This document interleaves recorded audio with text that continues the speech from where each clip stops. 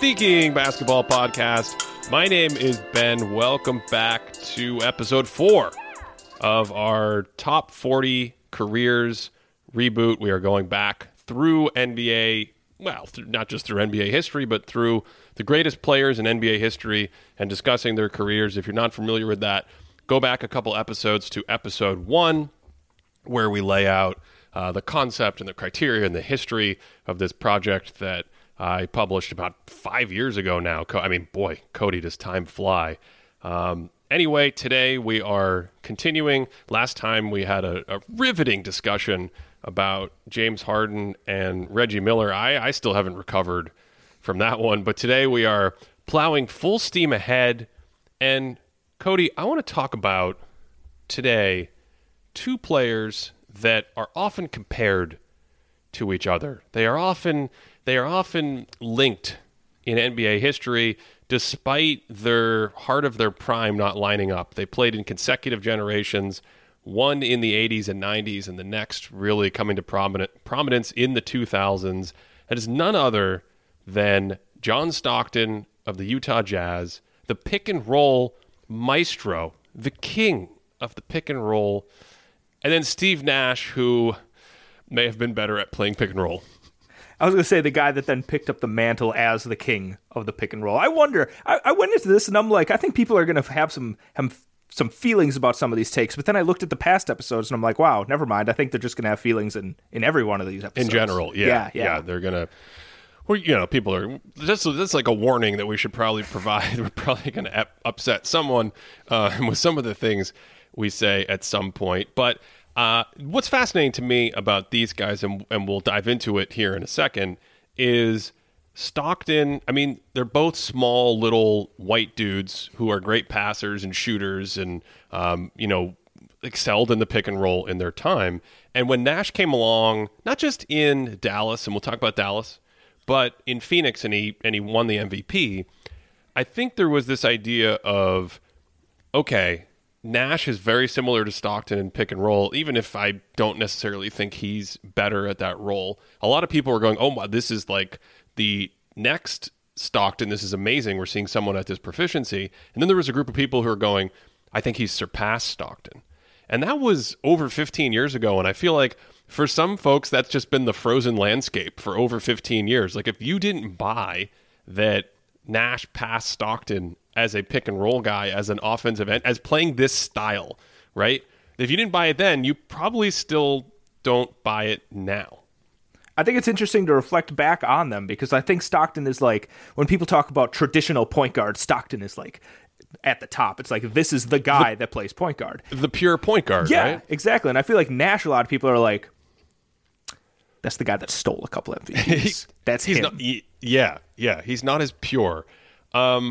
I have a note at some point in going over Stockton for the latest historical series we're working on that this idea of the pure point guard is kind of ridiculous when you think about it. It was a big thing back when Stockton played back in the day, but now I think you help me, Cody, if you try to describe the origins of this pure point guard concept, isn't it like a guy that it's not describing a great offensive player necessarily. It's like a guy that kind of dribbles the ball up the court and doesn't do too much, but he makes the right passes, and occasionally he shoots a shot by himself. I think a great comparison is like a pure point guard is supposed to be like the bassist of a band, like never taking a solo for himself, right? It's just someone that's supposed to keep the beat, make sure everyone's in tune, and just, grooving and doing his thing.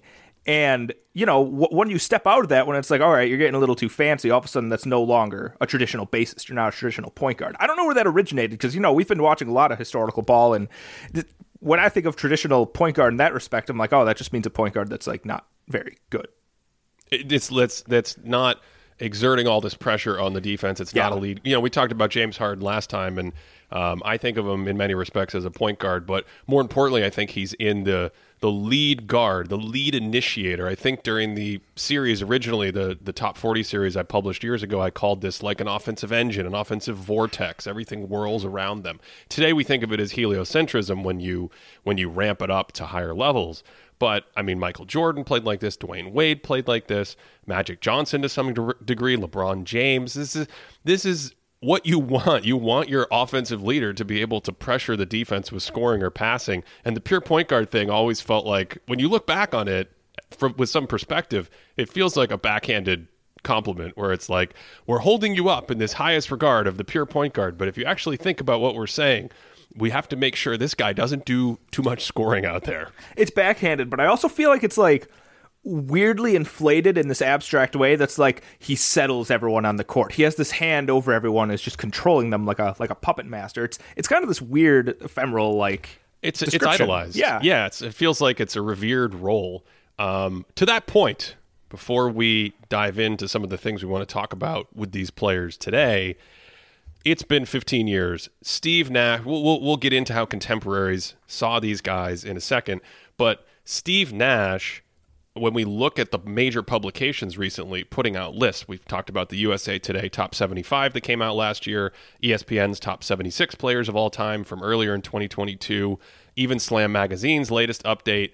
All of these guys have Nash in the 30s. That feels like a common place to put him in an all-time greatest, GOAT list. Of course, we've discussed before how the criteria for a GOAT list is fluid. I don't always know what that means, but GOAT lists, Cody, when you look out there, Nash is like 35th, 36th, 39th.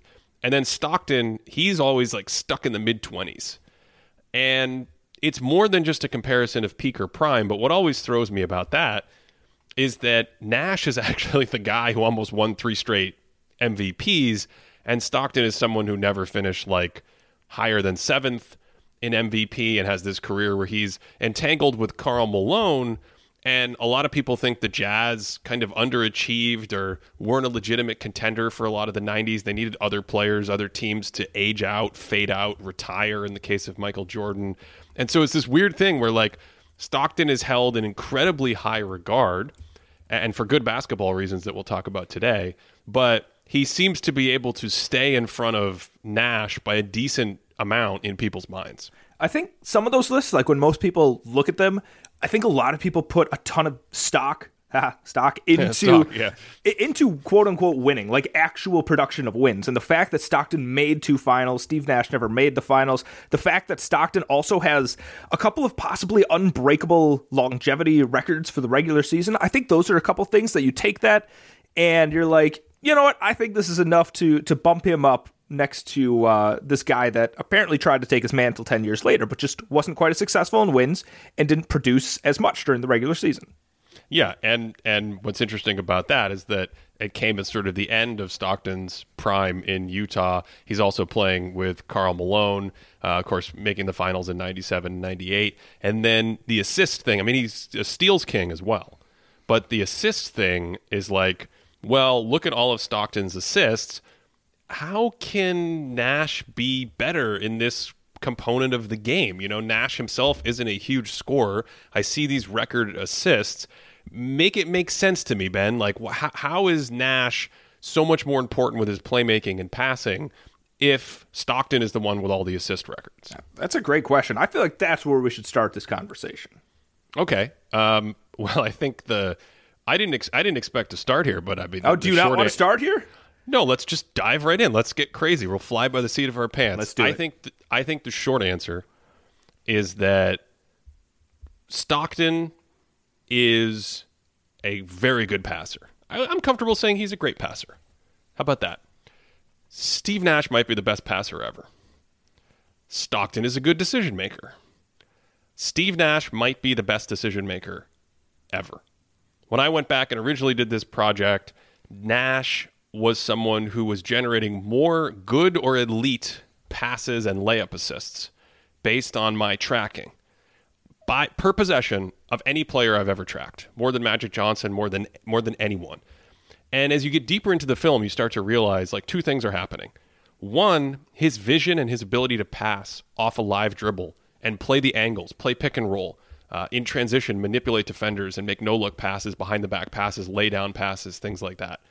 They are almost maxed out. Like, it's rare to see anyone in NBA history come close to that. But 2, he is also, and Kyle Mann at The Ringer has a term for this that I like, he crowbars the defense. meaning he creates opportunities with his probing and his dribbling and his quote unquote nashing, where like Wayne Gretzky, he circles under the basket. He creates passing windows that weren't there 2 seconds earlier, because in his mind he knows, oh my God, if I just keep going and probing, I can trick this defender to sliding 2 steps over. We were looking at some film before recording this week, and 2 passes really jumped out to me on this front. One, he's going down the lane, he's got the right-hand dribble, he's coming off a screen, and Amari Stoudemire is standing to his left, and his defender is covering him, and Nash somehow like holds the ball out like a cat in front of the defenders looking at a laser, and Amari's defender just kind of turns to guard Nash, and Nash reaches around his defender and passes it back to hit Amari in his left hand for a layup, because Amari's defender is now looking the wrong way. But just when you watch that, if you don't realize, like, almost no one else in NBA history would do that at that moment, and you get a layup out of it, right? You get a layup that wasn't there. The other one is the pass to there's a play we're watching where Kwame Brown is guarding. Is it Amari? Whoever he's guarding. It's Amari, yeah. It's Amari. Okay. Kwame Brown's guarding Amari, and they're both on the block looking at Nash. And Kwame Brown is in a completely reasonable guarding position. And based on like where Nash's head is looking, he still throws a bounce pass under Kwame Brown's left arm to Amari. It doesn't make sense. You shouldn't be throwing that pass. And yet he knows how to squeeze it past him. Like, it's almost like he's a goalie. It's almost like he's shooting on goal and he knows Kwame Brown is there. And he's like, oh, I know how to get this past Kwame Brown's arm and leg, even though it doesn't make any sense. Those are the things that add up when you watch Nash and Phoenix. And I think this is actually the thing that in such abundance juices their offensive rating. Get ready for the greatest roast of all time. The Roast of Tom Brady. A Netflix live event happening May 5th. Hosted by Kevin Hart, the 7-time world champion gets his cleats held to the fire by famous friends and frenemies on an unforgettable night where everything is fair game. Tune in on May 5th at 5 p.m. Pacific time for the Roast of Tom Brady, live only on Netflix. Yeah, and I don't want to get into the weeds of just like, let's just keep describing passes that we love of Steve Nash. But I prefaced that because I'm about to do that exact thing. Because I feel like we could make this entire podcast just like, did you see that one pass Steve Nash made? But they're playing the Spurs, and Nash throws a lob to Amari, right? They're set up in the half court. He's bringing it up. And everyone's in good defensive stances. No one's really expecting for this pass to happen. No one reacts, including Amari, until the ball's probably 15 feet out of Nash's hand. So there's nothing there, right? Nash throws this lob, and then, as it's like a quarter of the way there, Amari's like, oh, that's for me. I should go to the basket, jump up, and put it in. And he does, and everyone else is just like, what? And so I think like that's what you're getting to is you know, and we'll get to the specifics about Stockton and Nash with this, but Nash threw those passes where you're like, you watch it and you're like, why? Like, where did that come from? Whereas, like, some of the other passes that we see is, like, from Stockton, it's almost like, well, yeah, that was the pass to make. Like, right. The player was supposed to be there, and you threw it to him because he was there, sort of thing. Yeah, it's a very good pass. Stockton has a lot of very good passes. He had a lot of right decision passes. I actually think Stockton's a fantastic entry passer. That's something that was missing from the original article. You know, I reread it. I don't love the original Stockton article. It starts with a negative slant. It focuses on some of the negatives and overstates them, and that's just a challenge of sort of couching arguments in time.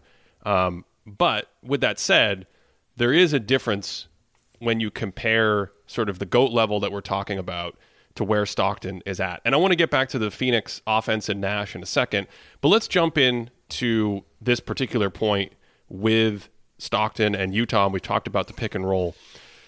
Stockton played a ball dominant, like everything goes through you in the late 80s and early 90s. He actually wasn't playing too much in his first couple years, and then in 1988 he has this breakout year. Clearly jumps to a kind of all-NBA level.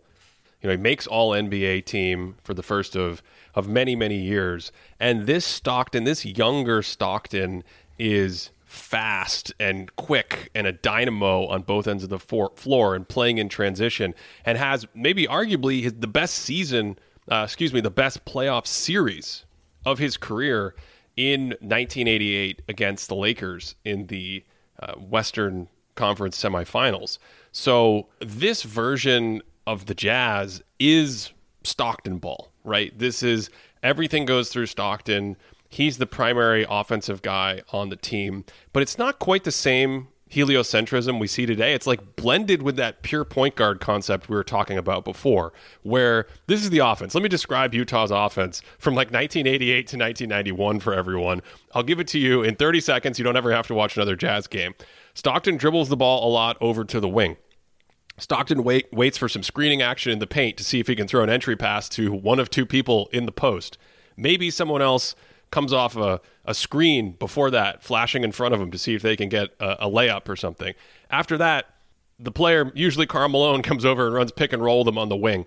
That's the Jazz offense. They just do that over and over and over again. So Stockton is dribbling and holding the ball and waiting for a lot of stuff to unfold.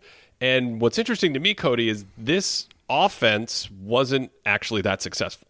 Interesting. Like at the team level and in the playoff sense, like in what way do you mean it's not successful? Statistically, this Jazz offense, back when you had this sort of very dominant Stockton ball, was not an elite offense. During the regular season, they were kind of middle of the pack, usually right around average, things like that.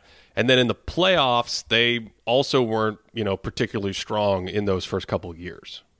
Would you say, because I think something that stands out when you look at some of those, especially late 80s Utah teams, especially when they had Mark Eaton on the team, was it that, because I think I could see somebody countering and being like, well, Stockton was around a defensively slanted team, Karl Malone was still coming into his own, Mark Eaton on offense, and so they sacrificed some offense for defense. What would you say to that?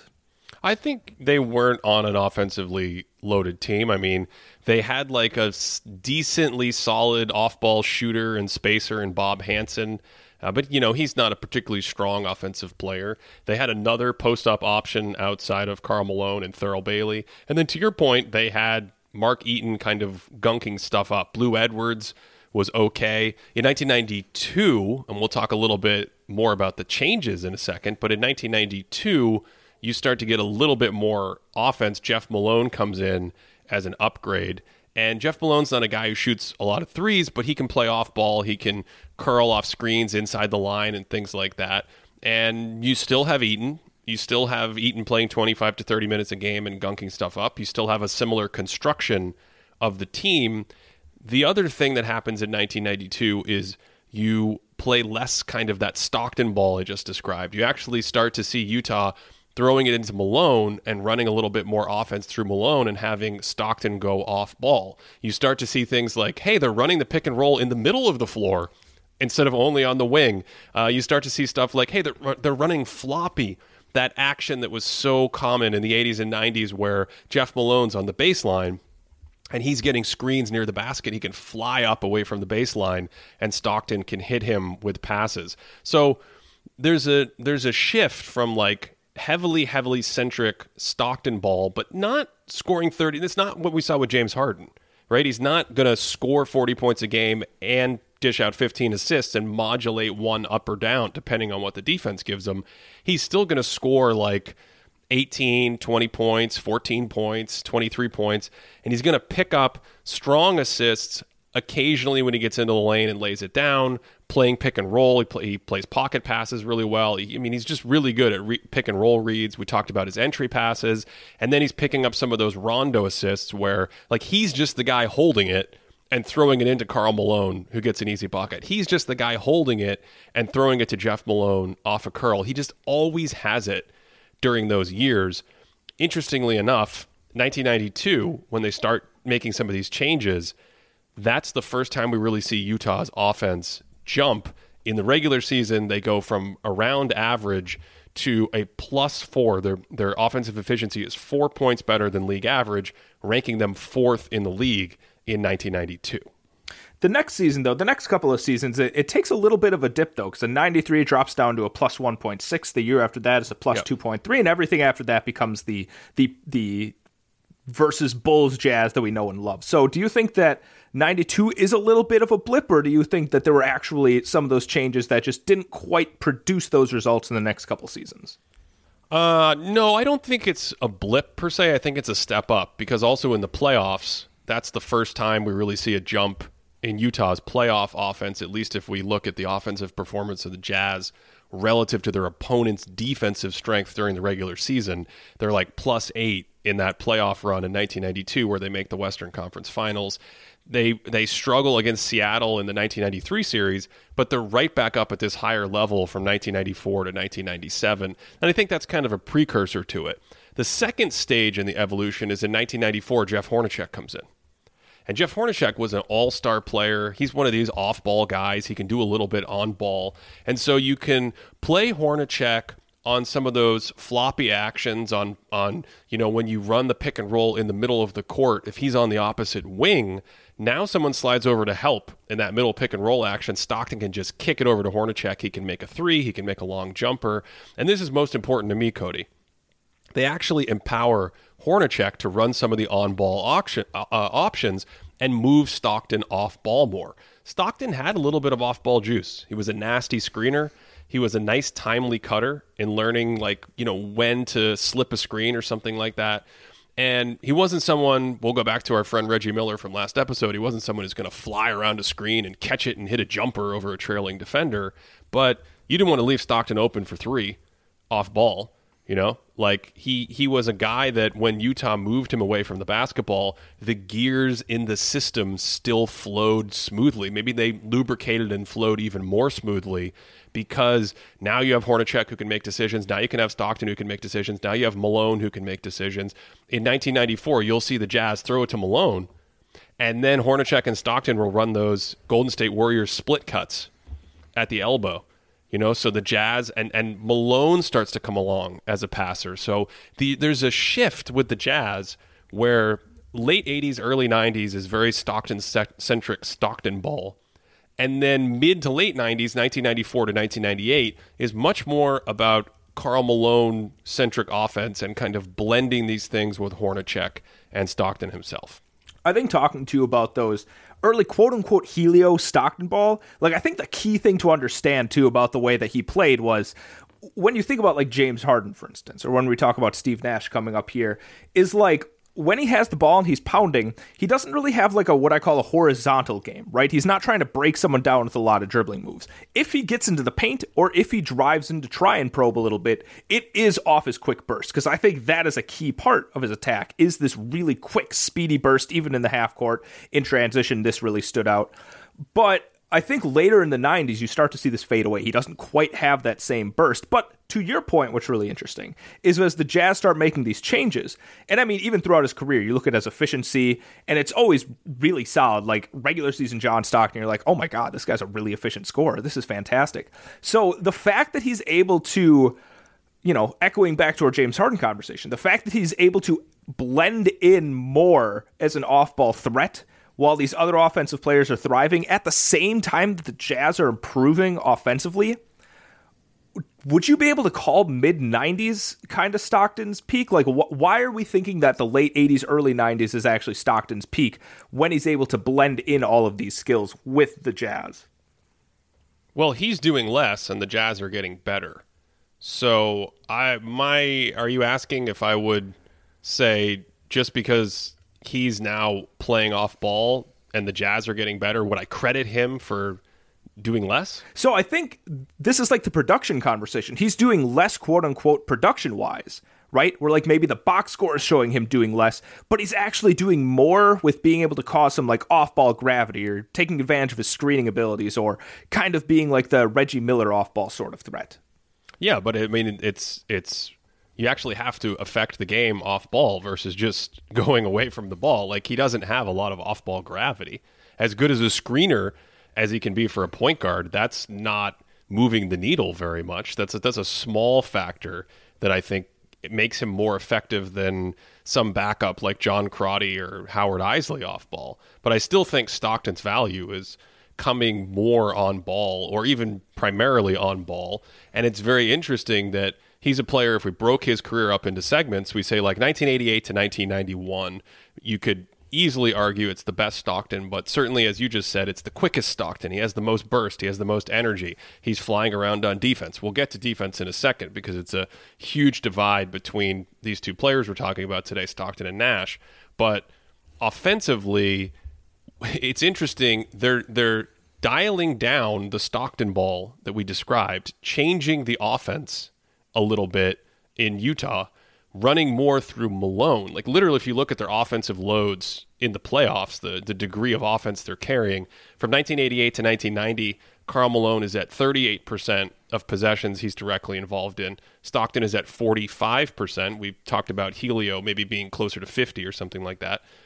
But by 1994 to 1996, the middle heart of the decade, it almost completely flips. Malone's at 45%, and Stockton goes down to 40%. So to me, it's not like he's getting off ball and then carving up the defense and running a ton of routes. He's just more becoming a cog in the wheel. And because of his skills, because of his screening, because of his craftiness, because of his spot up shooting, he's a good cog in the wheel. But they've shifted away from that Stockton ball that, I mean, if he kept playing more like this would not be a guy averaging 14 assists a game and setting records that, as we said at the top, seems to have gotten him a lot of the historical notoriety. So you ultimately see it more as like they're not using more of his skills in a way that elevate the team, as opposed to like they're taking away a little bit of his load in a way where he might have been overtasked, or other players can do it maybe even a little bit better if they're able to create more.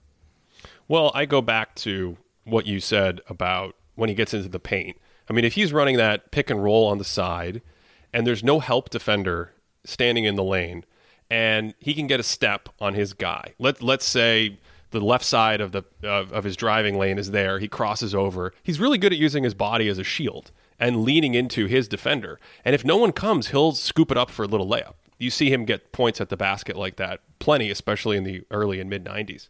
But, and this is a big but, Cody, like Sir Mix-a-Lot, the second a big slides over there, Stockton rarely even challenges those guys. Two things are going to happen. One, he's going to abort, and he's going to struggle to get a shot up. He's going to struggle to draw a foul. He's going to try to throw a pass. Sometimes he might find a beautiful lay-down pass. Sometimes it's deflected because the size and the length bothers him. There's one play I sent you where he just kicks it out and throws it into the stands. Size bothered him like that.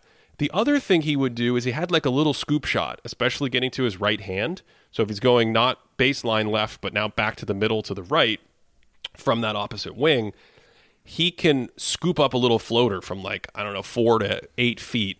And he made that shot, but that's not 60-70% rim percentage. That's not drawing a ton of fouls like you want to put pressure on the rim. That's not Kevin Johnson. That's not John Morant today. That's not Michael Jordan turning the corner. And I think that's what sometimes we forget when we watch basketball. It's like that scoop shot that Stockton just took, what does he make that? Like 50% of the time? It's not high percentage. And that's the pressure that we're alluding to, that you're not just constantly able to put on defenses. So to me, that's the answer to your question, because it's like you actually move him off ball and you let someone else create pressure, whether it's Malone himself with his scoring, or let's blend Stockton on ball pick and roll. Okay, now we'll give it to Malone. Malone's in the post. We run split cuts. We have cutters. Malone can hit those passes. Malone can kick it out. And that blending actually creates more pressure on the defense through the entire offensive system as a whole. I think this is like the global impact idea that you paint in thinking basketball. Especially I think about Wilt Chamberlain when you're talking about somebody that has high efficiency and is passing and stuff. And this isn't just with driving in that Stockton kind of looks away. I think I sent you a specific play where he ends up, his defender overshoots him on a closeout, right? And he is like, you pause it, there's like 15 feet of space. And this is a game when like the commentators can't stop talking about how Stockton's like leading the league in three-point efficiency. It's like, oh, this guy's deadly out there. He has 15 feet of space. And what does he do? He tries to lob it into to Malone, throws it off a little bit, and I think the Jazz end up scoring that possession. But I'm like, my guy, like, you got to be taking this wide open three if you're going to take advantage of like how efficient of a scorer you are. So I think that's really a key to hit on here, is he did not always look for his shot. It was kind of a last resort in the half court, and I specify that because I think it may have been a little bit different in transition. Yeah, I think he was prone to be a little bit more aggressive in transition. He'd even take pull-up threes in semi-transition in the early 90s and things like that. The scoring, though, the volume is never very high. And I talk about this in the original article I write, where if you compare him to Nash, if you look at even Magic Johnson, Chris Paul, whoever it is, I mean, they're scoring like 5 to 10 times more frequently. They're hitting 30-point games in the playoffs. It's just very rare for him. So Stockton peaks as a playoff scorer from 1989 to 1991. Statistically, it's about 18 points per 75 adjusted for opponent and whatnot. And then his true shooting percentage is plus 7%. That's 7 percentage points better than the opponent's regular season true shooting percentage defense. So 18 and plus 7 as a scorer, this is like, you know, I don't know, 60th percentile, 55th percentile, something like that. And then that's his peak.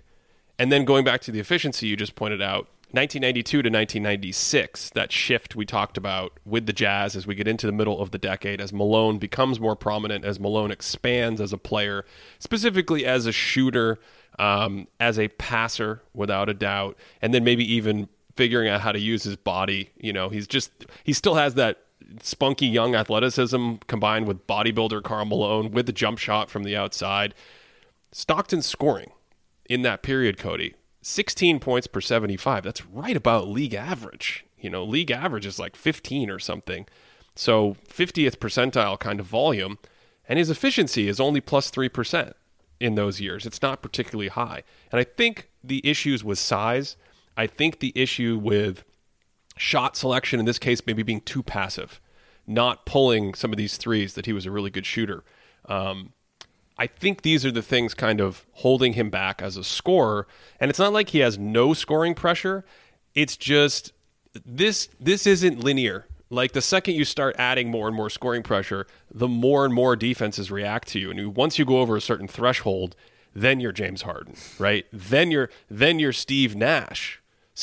Well, should we talk about Nash now, or do you want to keep going with Stock? One second. There's one more point that I want to get across, because I think this is something that I hear a lot when people talk about Stockton, and that's the Jazz's playoff performances.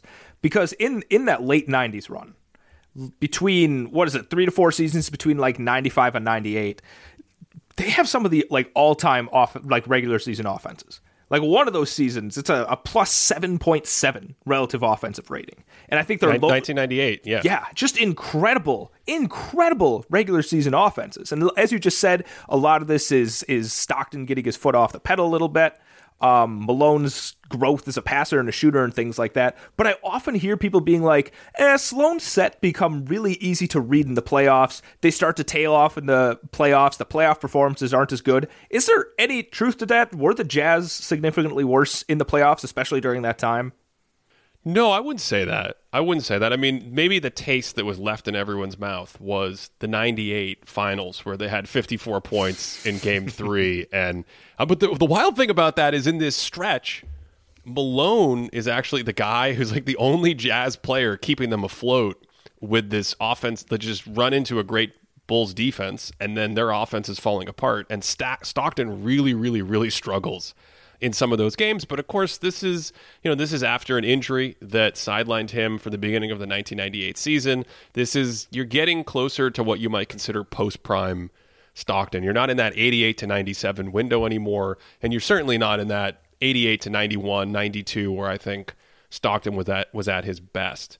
For this last year, looking at old games, we were fortunate enough to be able to get a ton more late 80s, early 90s Utah games, both in the regular season. And as a result of that, I think I've moved up a little bit on Stockton's peak offense. I think I've moved up a little bit on those years being better years for some of the reasons that we talked about. Not just that he did more, but he was physically capable of doing more, and I'm not sure defenses necessarily had the same answer to some of his tricks, or maybe the league just wasn't configured that way. You know, by the time you get to the mid-90s, or even like 1992, 1993, you got to deal with this lengthy, switchy Seattle defensive team with Gary Payton. You got to go against the Blazers and Goodness knows John Stockton struggled quite a bit against Terry Porter every time he saw him in a playoff series. I mean, we could just wax poetic about Terry Porter for hours on this podcast.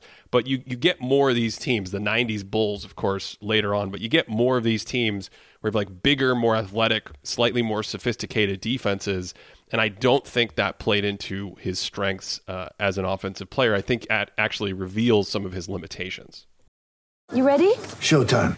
On May 3rd, summer starts with The Fall Guy. Let's do it later. Let's drink a spicy margarita. Make some bad decisions. Yes! Audiences are falling in love with the most entertaining film of the year. Fall Guy. Fall Guy? Fall guy. That's what the poster said. See Ryan Gosling and Emily Blunt in the movie critics say exists to make you happy. Trying to make it out? Nope. Because I don't either. It's not what I'm into right now. What are you into? Talking. Yeah. The Fall Guy. Only in theaters May 3rd. Rated PG-13. It's only a kick. A jump. A block. It's only a serve. It's only a tackle. A run. It's only for the fans. After all, it's only pressure. You got this. Adidas.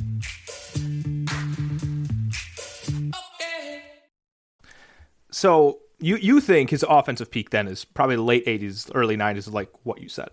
His defensive peak seems to be right about that time. So ultimately, what kind of a player do you think he tops out at? Does he hit like an MVP sort of level player? Do you think he's an all-NBA sort of player? Especially now that you think his offense is maybe even better than when you originally did the Stockton article.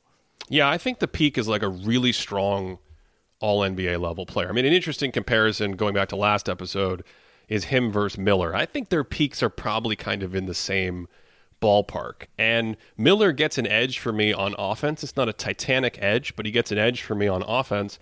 And if you look, two totally different types of offensive players, of course, but defense is really where Stockton butters his bread, so to speak. He's small, which means can't really protect the rim that much, although there are some plays, Cody, where occasionally he flies over and blocks a shot from behind, because not because he's vertical, but because he's crafty and he's got good, quick hand-eye coordination. But he, for a small guard, is a very active, very good defender. I mean, you like his defense, I think, even more than I do, but bouncing around at the nail, being a defensive playmaker, now it comes with some of the trade-offs you get in the late 80s in that period. Like, there's some gambling. There's some gambling in the backcourt, around midcourt, jumping in passing lanes. I have a decent number of clips of like, well, you're going for it, John. You're just going for it. And sometimes if you look at that, you say, well, what else is he going to do? It's a 3-on-2. What else is he going to do? This is where that counterfactual of basketball comes in for me. If you're Scottie Pippen, you don't gamble because you can just stop the 3-on-2 more traditionally. So I don't blame Stockton for gambling, but we have to remember that it actually is a natural counteraction to his weaknesses anyway. Not a phenomenal man defender per se to me. I think a lot of what he brings is off-ball awareness, jumping. He has just some amazing rotations, and he's just at his best bouncing around in the middle of the floor. And to your point, I think that all probably happens in the early 90s-ish, things like that. He's still pretty active and good. 1994, 1995, mid-90s and things. So overall, I think it's a really strong, solid all-NBA peak. I love Stockton's defense. I agree with the man defense thing. I think I can think of a few times that like a young Robert Pack comes in and just blows by him multiple times. And I know Robert Pack was very athletic, small guard in that way, but other than that, this dude just had a monster motor. I would be willing to say that he's got to be up there in some of the most like backcourt turnovers ever created. I mean, he's just flying all over. He's hounding you. He's getting his hands in things. His double teams are on point. Oh God, I just love watching Stockton on defense. I really, I'm probably a little bit higher than you with him on this. I think I've said some things over text that I probably won't say right now, but I love you Stockton. You like guys flying. You love like disruptive. It's your Matisse Thybulle thing coming back again. You love guys that fly around and are disruptive and all that stuff. Stockton, of course, made a ton of all defensive teams, and he was a really good gritty point guard defender. I also wanted to point out now that we have all this all-NBA voting, the contemporary viewpoint of Stockton starting in 1988 where we can look at the guards who get the most votes for the All-NBA team. 1988, you want to guess there's only 2 guards in the league that get more votes than John Stockton for All-NBA team. Do you want to guess who they are? It's got to be Magic Johnson and Michael Jordan. That is correct. 1989, would you like to guess? It's only 2 again? Yeah. Is it Magic Johnson and Michael Jordan? 1990, what do you think happened? Is it only 2, Ben? It's 1991 is the first time where more than Magic Johnson and Michael Jordan get votes. He actually finishes 5th behind Kevin Johnson. Does Clyde Drexler? Is Clyde Drexler and Clyde one of them? Drexler. Okay. Yeah. Clyde Drexler and Kevin Johnson. In 1992, he finishes behind Jordan. Magic is gone, so Clyde Drexler again. And this time, Tim Hardaway gets about 4% more of the vote share. 1993, it's Michael Jordan and Mark Price. Mark Price. So I think, going back and looking through that, I actually vibed a decent amount with how people were viewing him in the regular season. Now, maybe you can say later on he has a little bit more struggles in the playoffs. His efficiency drops. Maybe playing certain playoff teams that were athletic and had big backcourts and better defenses created a slighter problem for his ability to pressure. We could get into all that we just talked about. But I thought it was pretty cool to see from 1988 to 1990, like right out of the gate, people were like, this guy might be the 3rd best guard in the league behind these 2 Titans, top 8, top 10 player in the league, whatever that comes out to. Stockton never finishes higher than 7th in MVP. But, also keeping in mind that in 1991, whether it's Kevin Johnson, Tim Hardaway, Mark Price, like as you got into the 90s, there were opinions that said, okay, Price versus Stockton. I kind of like what Price is doing here in Cleveland in 1993. Cody, I know you're not going to argue with that. You're a big Mark Price fan. I was going to say, you brought up both Terry Porter and Mark Price, and I'm like, it's not too late to pivot to those 2. It's not too late to turn this into them. But, if he peaks at All-NBA, I think kind of in the same vein as Miller, you had that amazing Miller stat last time where he got All-NBA votes however many years apart. Oh, yes. No, Stockton gets him 16 years apart. Oh, my God. I was going to say, how many All-NBA seasons do you give to Stockton? Because it's got to be more than 1. It's a good amount. I'll pull it up in a second, but let me just finish this here. Jordan, of course, retires in 1994. 1994 and 1995, Cody, really interesting. The Jazz have great regular seasons. Jeff Hornacek is there for the entire regular season in 95. He comes over in a midseason trade in 94.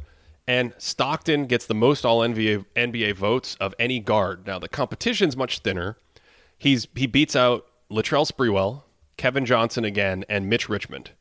And in 1995, he beats out a young Penny Hardaway, Gary Payton, and Mitch Richmond. In 1996, he would not beat out Penny Hardaway.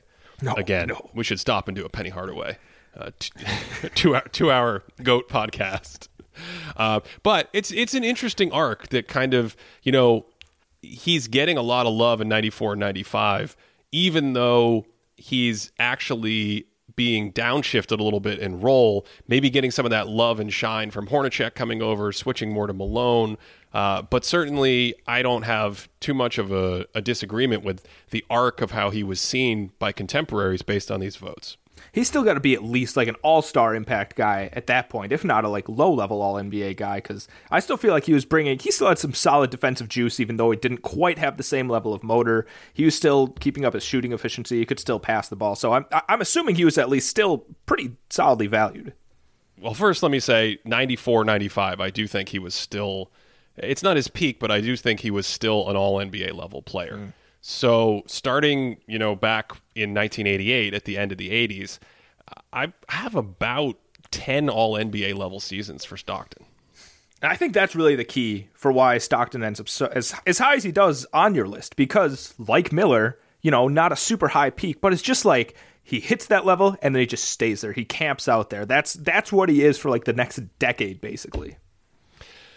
Yeah. Now, speaking of being at a level for a decade, I also have Steve Nash with about 10. I mean, the fringy ones, the ones on the end are closer, but let's say about 10 all-NBA level seasons. Starting in 2002, if is that high all-star or low-level all-NBA? I don't know. And then the same thing with 2011, kind of at the end of his prime.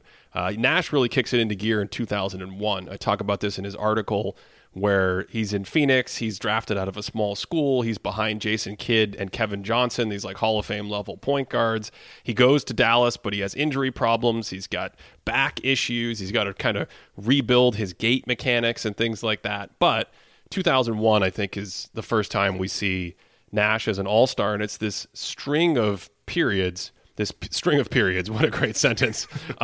It is a string of years, this period, where he plays on an all-time level offense in Dallas and then in Phoenix almost every single year in the regular season.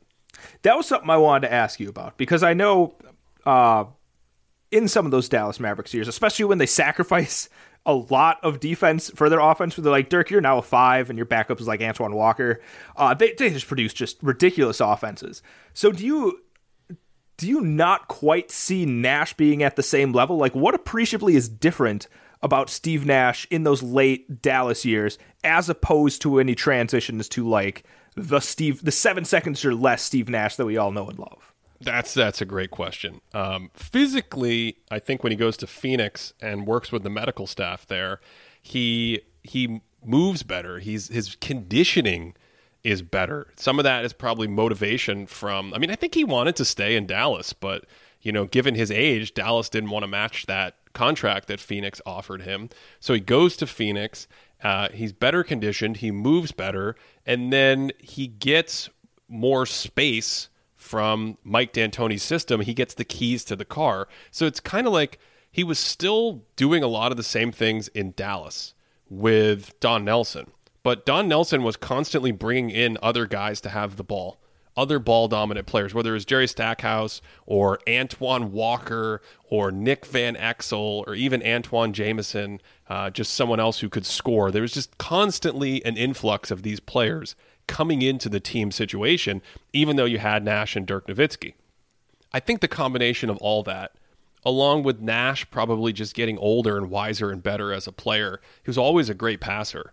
But even looking at like 2003, 2004 to 2005, 2006, when he gets to Phoenix, I think the combination of everything and the league emphasizing freedom of movement rules and D'Antoni saying, we're going to come in and we're going to create more space for these players to work with. We're going to downsize and put Amari at 5 and allow Nash and Amari to just destroy teams that want to run a bunch of slow lumbering bigs out there. I think it was all that bumped him up a level offensively when he got to Phoenix. So this is interesting because we have early in Stockton's career, we find that like even though Stockton is the main driver of the offense, that their offense actually balloons and gets better when he gets taken off ball a little bit more. The same is not said for Steve Nash, right? Like he's producing all-time level offenses when he's given the keys, and I feel like it's a really interesting thin line here in that I feel like I heard a lot of people, especially at the time, be like, "Oh, Steve Nash is a system player. He's a system player."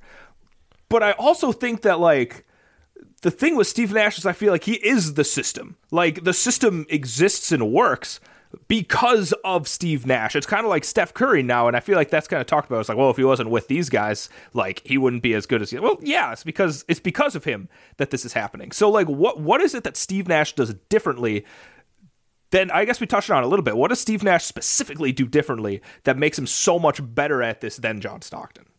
Well, the system player thing is funny because, like... Is Magic Johnson a system player because they want to put a bunch of wings and run and then also have Kareem in the half court so they can fall? Like, is James Harden a system player because you want to put 3-and-D guys around him and space the court and just isolate or force switches? It's like, yes, what D'Antoni was able to do there makes it easier for the offensive players to succeed. That's the point. It was ahead of its time, but no backup, no other point guard, not James. It doesn't matter. No one made the passes Steve Nash made in those situations. No one made the decisions Steve Nash made in those situations. No one played with the aggression, maybe, that Steve Nash played with in those situations. The pace, the ability to push pace and make decisions at tempo, no one did that. And then he's one of the greatest shooters ever. And while Stockton is a good shooter, I think even in that regard, we're talking about a level up. If you look at all-time mid-range level seasons, Steve Nash has some of the highest marks percentage-wise in NBA history on good volume. He is a monster three-point shooter. There's, of course, the idea that he should have taken even more threes than he did back then because the shot wasn't as popular. And then he's bigger, but not really by a huge amount, but he's a little bit bigger and more comfortable probing and playing in the paint. So maybe his handle is slightly tighter. They both had really good functional handles, but like when Nash gets in traffic, we have this term nashing, right? Where you can just probe and probe and probe and probe. Keeping that dribble alive and then crowbarring and making something happen, mixed in with the fact that he had a ridiculous scoring arsenal as he was doing that, right? Those things are both happening at the same time. That is critical to crossing that threshold that I talked about with offense, because you get in the paint and you have the ball on a string and you're hesitating and maybe I'll go, maybe I'll pick. All of a sudden, layup pass to Amari that we talked about earlier. But the other thing for Nash, spin, little fadeaway from 8 feet in the paint. Constantly made that shot. Oh, let me throw a lefty hook at you. What? Why is he throwing rolling lefty hooks off the glass? Well, he can do that too. What about the step back? Nash's step back was absurd. And because it was Nash ball, because he was the central kind of nervous system operating everything in that entire Phoenix offense, so much of his offense was unassisted. We have synergy data, Cody, going back to like 2005, I believe, early synergy data. And if you look at 2005, 2006, 2007, 2008, in the regular season, Nash doesn't call his number all the time. But his isolation points per possession are like 1.01, 2006, 1.01, 2007, 1.00, 2008, 1.07, 2009, and 1.00, 2010. For comparison, Kobe Bryant at much higher volume. So it's not purely apples to apples, but Kobe Bryant in isolation, according to Synergy, taking anywhere between like 2 to 5 times more shots in isolation. He's 1.00, 0.92, 1.07, 0.97, 0.94. So you don't have the same ability to generate crazy volume, but you have this really skilled isolation scorer that's blending this isolation scoring in with the decisions of, well, I'm turning the corner on pick and roll. You don't know if I'm going to pull up from 17 feet and drop it at like a 52% 2-point jumper or spray it to a 48% three-point shooter, Joe Johnson, in the corner. And he just makes those decisions perfectly 60 times a game. You touched on the fact that they both have really good functional handles, but this goes back to something I said about Stockton. Stockton, like I said, didn't have like this, I don't have a better term for it, but it's like horizontal dribbling, like not able to dance with it and kind of make a move. He was just like, I got it, straight line burst. Nash, I felt like every dribble felt like there was some shiftiness in it. Every dribble felt like there was this built-in like in and out where like the defense was just kind of thrown off. Like every single move he took, it felt like he was going multiple directions at once. It's really kind of trippy and surreal to watch. But to your point, when you go back and watch him, it's actually kind of shocking to see how many of his shots that he makes and takes is self-generated. But when I do see him going off ball, let's say he ends up in the corner for whatever reason, he gets a catch, he nails it. He's one of the best shooters of all time. He just is. When you take all of those skills, I remember this from other analysis that you've put out for Nash, that you don't necessarily think he's a super high portable player, but he seems to have these skills that should make him work next to other high-end players. So what is it about Nash that it doesn't feel like he actually fits that well, or he's not as good as he could be if he's next to other high-end ball handlers? It's because he's so good on ball. That's the rub, right? Like if you, in Dallas, you almost see it. If you put him off ball more, he's not bad. He might even be able to make an all-star team playing off ball more, maybe a little bit more like what Price did with Cleveland, right? Coming back to him, Price was a little bit more off ball, a little bit better at coming off screen, just the way they used him versus Price dribbling the ball every possession. So that would be a good offensive player, but his strength is decision making. His strength is manipulating the defense with the dribble. He's not a great traditional explosive athlete, but his change of pace, his change of direction, playing angles, all that herky-jerky stuff, his balance, right? His proprioception of understanding where his body is in space with the dribble. Remember we talked about James Harden and the cuttlefish last time. It's like the same thing. It's harder sometimes to do that off ball without the ball. So when he has the ball, that's when you're getting Super Saiyan Nash. That's when everything's all charged up, right? Because he can make the decision. He can control you with the dribble. He can perfectly blend when I'm going to drive, when I'm going to stop and shoot, when I'm going to step back, when I'm going to pass, when I'm going to crowbar, manipulate, take it. He can't really probe the way he does without the dribble. If he's off ball and doing these silly little cuts in a circle in the lane, it might not be much of a passing target. But when he has the ball, then he mesmerizes the defense because they're like, oh, he's getting close to the basket. Maybe he'll shoot. And it naturally draws another defender. So I think the answer here is like there's nothing wrong with him off ball. He's just all of his strengths are on ball. The more you take that away, the more you lose that power. Very similar to someone like Magic Johnson.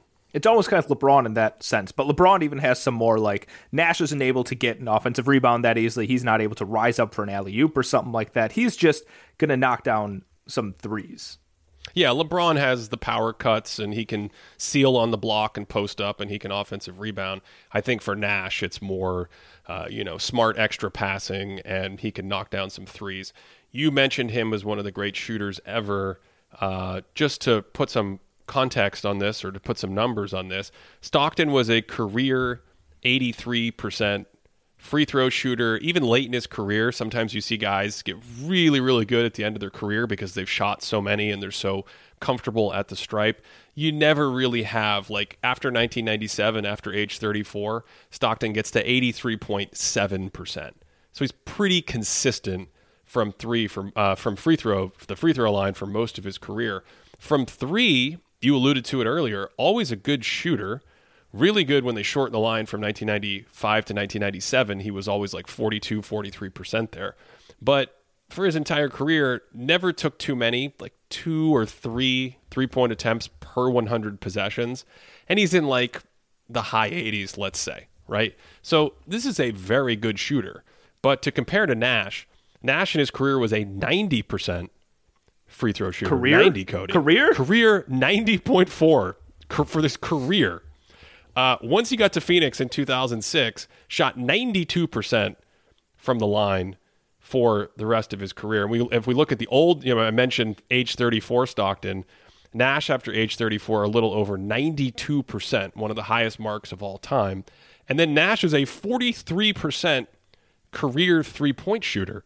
And again, there's this idea today that he should have taken more, but compared to Stockton's 2 or 3 per 100, Nash in the regular season, starting in 2002, is always about 5 or 6 3-point attempts per 100 possessions. In 2008, he gets to 7 3-point attempts per 100 possessions. So we are talking about one of the great, I think if you remove Steph Curry as a category and you didn't have Steph Curry, I think you could make an argument that Steve Nash is maybe the greatest, if not on the very short list of the greatest shooters to ever play basketball. And him blending that with all the playmaking, all the stuff we're talking about, I think is a big reason why Phoenix had some of the best offenses of all time in the regular season and some of the best offensive results all time in the playoffs.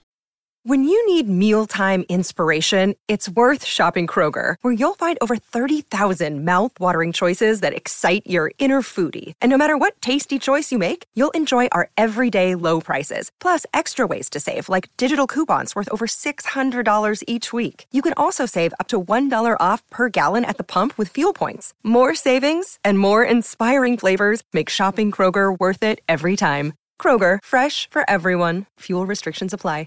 Okay, I'm going to stick on this point for a second. You think he has a chance to be the greatest shooter ever, not named Steph Curry? Yeah, I think if you remove Steph Curry, he's certainly in the conversation and probably on a very short list. I like to think of shooting relative to era as well. So I think Larry Bird's probably in that conversation. There's probably a few other guys we can pull into that conversation. Maybe Miller, maybe Ray Allen, maybe someone I'm forgetting. But you tell me, Cody, what name would clearly be ahead of Steve Nash? You got all-time mid-range level stuff. You got great touch, all those little fades and hooks and scoops around the basket. You have diversity of shooting. You have three-point shooting. You have free throw shooting. And I think there was a Sloan paper many years ago that looked at all of the difficult, like, where do guys take shots all over the court? And instead of just saying this guy's really good from the corner or really good from the wing, what if we create some way to value diversity? And this was before Curry was in the league, maybe 2012 or something like that. So before Curry really became Curry.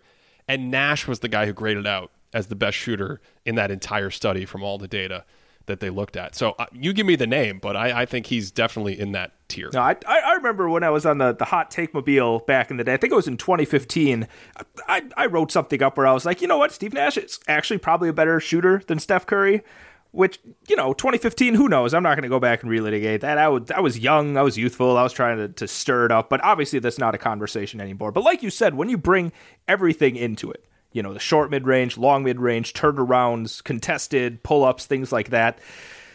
I struggle to think of people. But if we're talking relative to era, I do think there's another guy that we might be talking about at some point in a future episode that's mind-blowing when it comes to his shooting ability. What's his name? His name is Jerry West, Ben. Oh, I like that. That's yeah. I like that. That's a very good inclusion on your part. Let's kind of put some stats on what this all comes out to, because I think this is a key difference between Nash and Stockton as these archetypes offensively, where Stockton maybe is gives you a little bit more off ball, but when we're talking about on ball orchestration, pushing pace in transition, decision making, the pick and roll game, empty side wing pick and roll, whatever it is, overall passing. I mean, Stockton's a really good passer, but Nash is in a different tier. Almost to me, just because he's got a chance to be maybe the best passer we've ever seen.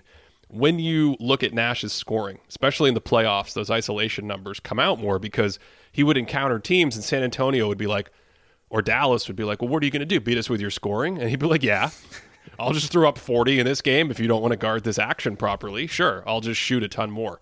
Here are Nash's scoring numbers in Phoenix in the playoffs.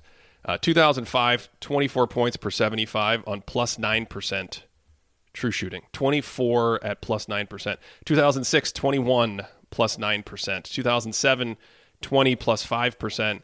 2010, 22 plus 10%. Of course, 2010, D'Antoni is gone. You have Alvin Gentry coaching the team, and my lasting memory, they take the Lakers.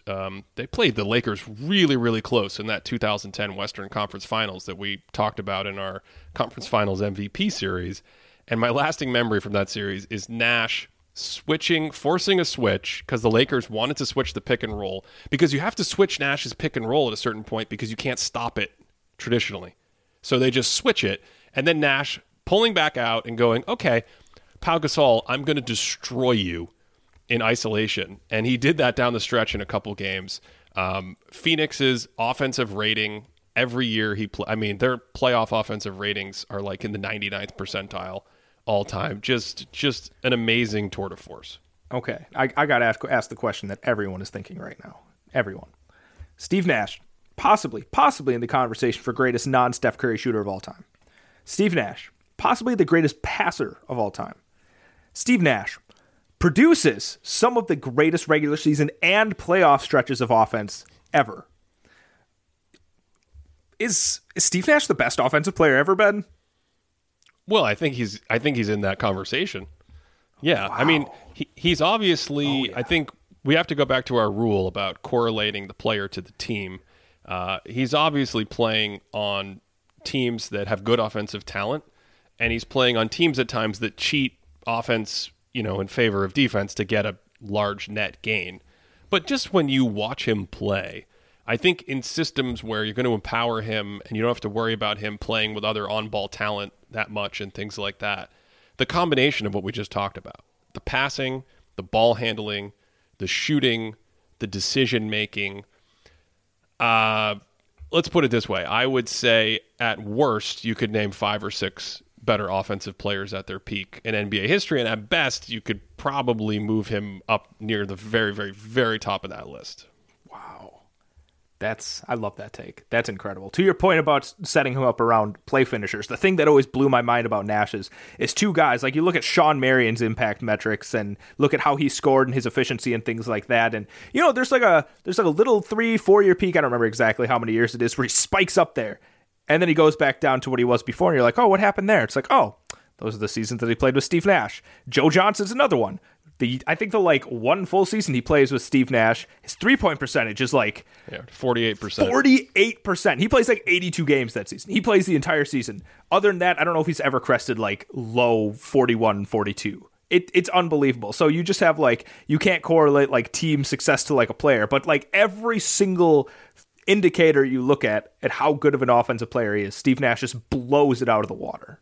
Yeah, I mean, if you look at box score, he's got really, maybe not the all-time very, very, very, very best playoff box score numbers, but his offensive box score heights are, 99th percentile kind of things. They're a level above where Stockton reaches in my box score model.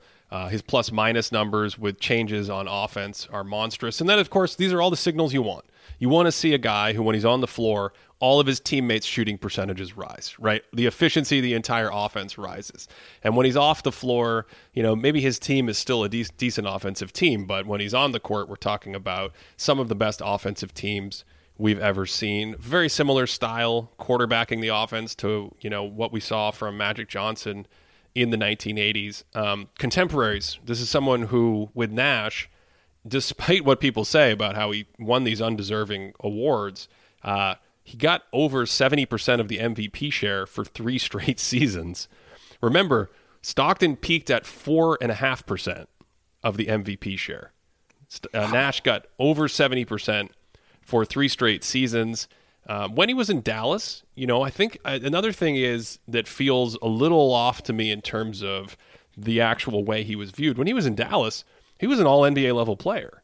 He made the team in 2002 and 2003, and in all 3 seasons from 2002 to 2004, his final 3 Mavs seasons, he got about 12 to 15% of the vote for all-NBA. It's, that'll get you a third team kind of nod and things like that. He just barely misses in 2004. If you compare him to the other guards of the time, as we did with Stockton, in all-NBA voting, in 2002, when he's with Dallas, Jason Kidd gets more votes, Kobe Bryant gets more votes, Gary Payton gets more votes. That seems like a legacy. Yeah. 2002 Gary Payton over Nash is a tough one for me, and Allen Iverson also gets more votes. 2003 Kobe, McGrady, Kidd, Iverson, and this is maybe my favorite one of all time, Stephon Marbury, who would be the player that Nash kind of swapped in and out for, and you get the total change in the system. And I think that's probably valuing raw points per game and things like that. So if he's peaking as possibly top whatever all-time offensive player, we're not talking about him as the GOAT. At this point in this series, he's not in the top 10, he's not in the top 15, he's not even in the top 20, right? How detrimental has this defense been? I think it is a negative. I think it is a negative. I think it's underrated in some areas because he's such a heady player and he's so aware of some of the things that are happening. So he's really good at taking charges. He's good at putting his body in a position that it needs to be in. I don't know how big communication was on some of those teams. I mean, he plays on these very offensive-centric teams in Dallas and Phoenix, not just philosophically, but the lineups. Right? There's so many times where they're like, we're going to play Antoine Walker at center. We're going to play Boris Diaw and Amari Stoudemire at center. So I don't know how much communication could have added value, but he seems to be a very aware defensive player. He will even sometimes make those great basketball plays down the stretch where you're like, oh my God, Nash was falling out of bounds and threw it off the guy's leg to force a turnover. But those are not super common. He wasn't very disruptive. He wasn't much of a playmaker. And his size, of course, was an issue. And I think people think of his size as you could just pick on him. If he played Terry Porter, he would average 30 points a game against him. It's well, that's actually what happened with John Stockton. But you didn't actually have guys totally destroying Nash in one-on-one situations. I think the bigger thing was just in the team defense, in paint help and rim protection. Outside of some charges that he took, he offered very little. So I do think of him as a negative defender. I don't think he was catastrophically negative. I don't think you can just watch possession to possession. He just is not making a ton of mistakes out there. And it's more like he's downgrading from a bigger body or a more athletic body that you could have in there. He's the point guard. He's not particularly impactful on that end. Yeah, I actually, in my notes, I literally have charges in all caps with multiple exclamation points. It's almost shocking how often this he took guy a ton. Yeah. Yeah, no, he took a ton. I think he was around the league leaders. I might have the stat in his original Back Picks article in there. Let me just finish up, because these are the Dallas days, and I think the big thing to understand about the Dallas days for me is, like, if we ran this career backwards, when he went to Dallas, people might be screaming at the top of their lungs, like, why are you giving the ball to Nick Van Exel and taking it out of Steve Nash's hands? Why are you maybe we expected Nowitzki, the 2006 MVP, and Nash, the 2005 MVP, to come together and be this beautiful synergy. And when you watch them play, they can play pick and roll and pick and pop. But, you know, you do kind of want Dirk to have the ball more to get the most out of Dirk. I like Dirk playing with a kind of off-ballish kind of guy like Jason Terry. Nash could do that as well, and he did in Dallas. But as you asked earlier and we talked about, that takes the ball out of Nash's hands. So the whole Dallas thing to me is not just all the stuff we talked about with him improving going to Phoenix, but it's like not the greatest role for his strengths. It's not the greatest fit in terms of the star, maybe with Nowitzki, and then also just the other guys that were constantly put in there. Despite that, the league still viewed him as an all-NBA player, I think probably rightfully so. Then you go to Phoenix. No one got more all-NBA votes, of course, in 2005 when he won MVP. Kobe got more all-NBA votes in 2006. They were both in like the 98 or 99% of getting all votes you could possibly get. And in 2007, he gets 100% of the vote share. In 2008, only Kobe and Chris Paul get more votes. In 2010, only Kobe and Dwayne Wade get more votes. So I think he's, you know, I don't know how far, how different I am from the contemporaries at the time, other than, especially in Phoenix, I think he just kind of crosses an offensive threshold, and he might even be better in the playoffs. Phoenix was certainly fantastic against playoff competition. 2005 and 2007, they're probably a championship level team. 2007 especially, Cody. Remember 2006, they didn't have Amari Stoudemire. They kind of ran out of big men in the playoffs. But in 2007, that series against San Antonio, I mean, they were if not better, they were just as good. They were right there. You had the suspension with Robert Horry checking Nash at the end of Game 2. I think he got 5 minutes in the penalty box for that, and some Suns got a game misconduct for Game 6. But you know, just a really, really good team powered by this great offense. So ultimately, I think you started off by saying that you probably credit Nash with maybe, I think you said 11 All-NBA seasons. I think maybe 10. I think Stockton had 11. Oh, Stockton was 11. Okay. So the Nash, you think, is probably around that MVP level range. How long do you think, or how long do you credit him to be staying at his peak then? For how many seasons was he like that MVP level player? I think 2005 to 2007, and then 2008, maybe even in the low, I would say like low level MVP. He has a down year in 2009. There's a lot of stuff happening in Phoenix in 2009. And then 2010, as we talked about earlier, I think he's, you know, it's not as good probably as his peak when he's 2005, 2006, 2007. 2007 might be his best season. 2005, he's absolutely amazing. 2006, he's amazing. But 2010's not too far off from that. So I kind of view him as having, like, let's say, how many was that? Like at least 4-5 seasons in that range. Okay, because I'm thinking back to our honorable mentions now, because some of the players that didn't quite make it, the Jokic's and whatever else, they have these high peaks, but I think now we're getting to this part where to get to this level, you also need to have them like, close to a decade-long career of all NBA level play. Yeah, I mean, we're pretty high up the list at this point. We are talking about, originally, I think Steve Nash was 19th when I did this many years ago. Stockton was 25th. At this point on this update for me, we are talking about John Stockton as the 24th most valuable career in NBA history and Steve Nash as the 23rd most valuable career in NBA history. They actually have slightly different ranges for me. Remember the number. I mean, I don't know what to do with the number. Once we finish recording, I'm going to forget it.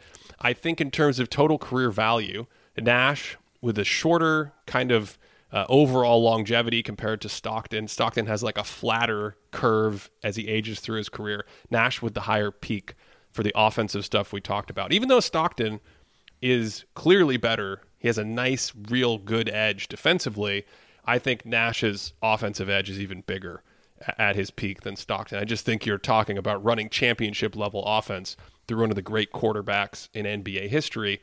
That's almost a different animal than what Stockton brings, despite Stockton being like a good all-star offensive player. They're just different things. It's kind of like comparing Steve Nash to Mark Price or Steve Nash to Kevin Johnson or something like that. But they have different sort of ranges to me because of the nature of their careers. So if I go high on Nash, he could be at like 19th. If I go low on Nash, he could be at 28th. But because there aren't that many seasons, and I'm not going to look at any of those Phoenix seasons and be like, yeah, you're just like a ho-hum all-NBA player. It just doesn't make sense. He's just clearly an MVP-level player. His range is a little tighter. Stockton's range is actually a little broader because when you change how you feel about the prime level, it knocks down like 10 of these seasons or bumps up like 10 of these seasons. So I actually have my optimistic evaluation of Stockton, taking him past Nash up to number 16, and then my pessimistic evaluation for Stockton below Nash's low end, all the way down to 31. So it's kind of interesting that there isn't always a symmetry in thinking about like what it means in this exercise to go higher or lower on players. So the key for what you're saying with Stockton there is if you bump up one of his peak, or you lower one of his peak seasons, you probably have to do the same thing to a lot of other seasons because he's so similar.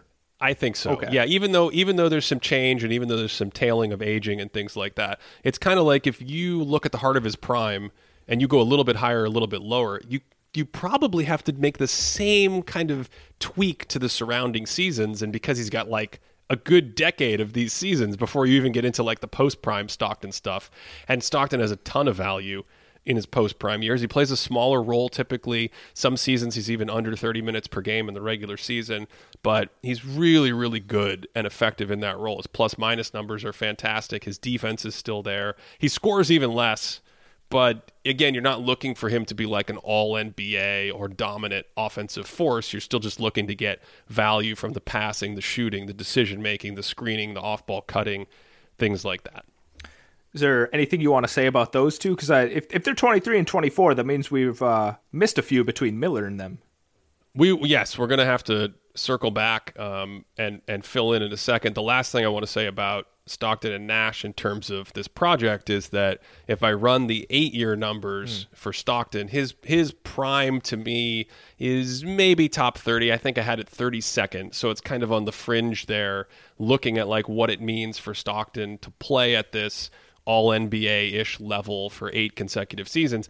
Nash has, starting in 2005 in Phoenix, the big juicy peak, or maybe you include some of the Dallas years, and his 8-year numbers to me are closer to top 20. I think I had him 20th, which is pretty consistent with his placement last time before some of the newer players that we're going to talk about soon, starting next episode, have come along and passed him. Yeah, actually, I have one more question about Stockton, Ben. I have one more. Yeah. Let's go back to Stockton. I forgot about this because I think this actually backs up what I'm trying to say here. Is there are a couple of metrics out there in the world. There's Basketball References box plus minus. There's 538's Raptor, and when you look at them, like Stockton's offensive numbers are literal like all time. Like they paint him as one of the greatest offensive players of all time. Like you look at the peak, he's like top 5, top whatever else. What do you think some of these statistics are looking at that think Stockton is so much better than what we talked about today? I think those two box stats in particular, I've mentioned this before, are a little overtuned to the heliocentric. They're trained on like the seasons of the last few years, and they look at that and they go, oh, all the top offensive play, Luka Doncic and James Harden and LeBron James and Russell Westbrook. What you want to do is have the ball a ton and score like 30 points a game and give out 10 assists. And so I think those stats, both of those stats in particular, love the idea of points and assists spiking in volume with the same player. My box model that we use, that I prefer for stuff like that, has Stockton as a good offensive player. Let's look at the playoffs. Any 3-year stretch you look at, he peaks at about +4, +4.5. I mean, that's a really nice offensive player. It might be like an all-NBA level offensive player. If you look at Nash and Nash's best stretches, he gets +5, +6. 2005 to 2007, his offensive box plus minus is +5.8. 2007 to 2010, it's +5.5. So you are up another level, sort of with the cream of the crop, if you will, 99th, 100th percentile kind of thing. You know, there's only a hand. I don't know the ranking off the top of my head, but I think Michael Jordan and LeBron and a few guys have better offensive numbers. But I think it's just a model that, especially if you look at the regular season, says this guy must be incredible. He's handing out 14 assists a game and scoring 17 points per game. This blips my radar as something that I assume is fantastic. Okay. So yeah, it's ultimately just picking up on this dude's super efficient, this dude's dropping a lot of assists part of it. I think so. Okay. Yeah. Okay. Who did we skip over? We skipped over. These are players that essentially had no change this time through history. In the last 5 years, we've run a couple projects, a ton of historical projects. We've had access to more and more games that we've been able to watch, and that's, you know, the motivation for discussing some of these newer players and older players on the list, like Nash and Stockton, who have updated thoughts. Number 28 is Rick Barry. He was 29th last time. Really interesting thing for me about Rick Barry is when I was looking at the other publications, none of them seemed to have him top 30, which actually kind of surprised me. I just figured he's such a big name in NBA history, but maybe playing in the ABA took out some of his numbers when people look him up on Basketball Reference. I don't know, but he's 28th here and typically in the 30s in other major publications that have been put out recently. Scottie Pippen is number 27. He was 25th last time. Again, no material changes. Some guys just moving around, sliding in front of them and things like that. Pippen typically anywhere from like 22 to 32, I think, is really common for him on major lists. Dwayne Wade at number 26, no change again. He was 24th last time. I think he's just getting passed by newer players. And Moses Malone at 25. He was 26th last time. Stockton at 24. Nash at 23. Any other thoughts you have on these guys before we call it on this one and move on to, oh boy, I am excited about the next episode. The Terry Porter Mark Price episode. The Terry Porter Mark. I mean, we said we got all the new players covered, but wait till people find out about the Terry Porter Mark Price episode. If you want to support this show, head on over to patreon.com/thinkingbasketball. We have access to all of the historical stats that we typically reference throughout these shows. We also have a monthly Q&A in our Discord server. Our Discord server also, I've tasked them with putting out a list of their favorite movies. That's one of the most important things that they have to accomplish this month. We do a live Q&A monthly over there. Let's move along. Let's get to that next episode. Thanks as always for listening all the way to the end of this one, and I hope wherever you are listening from, you're having a great day.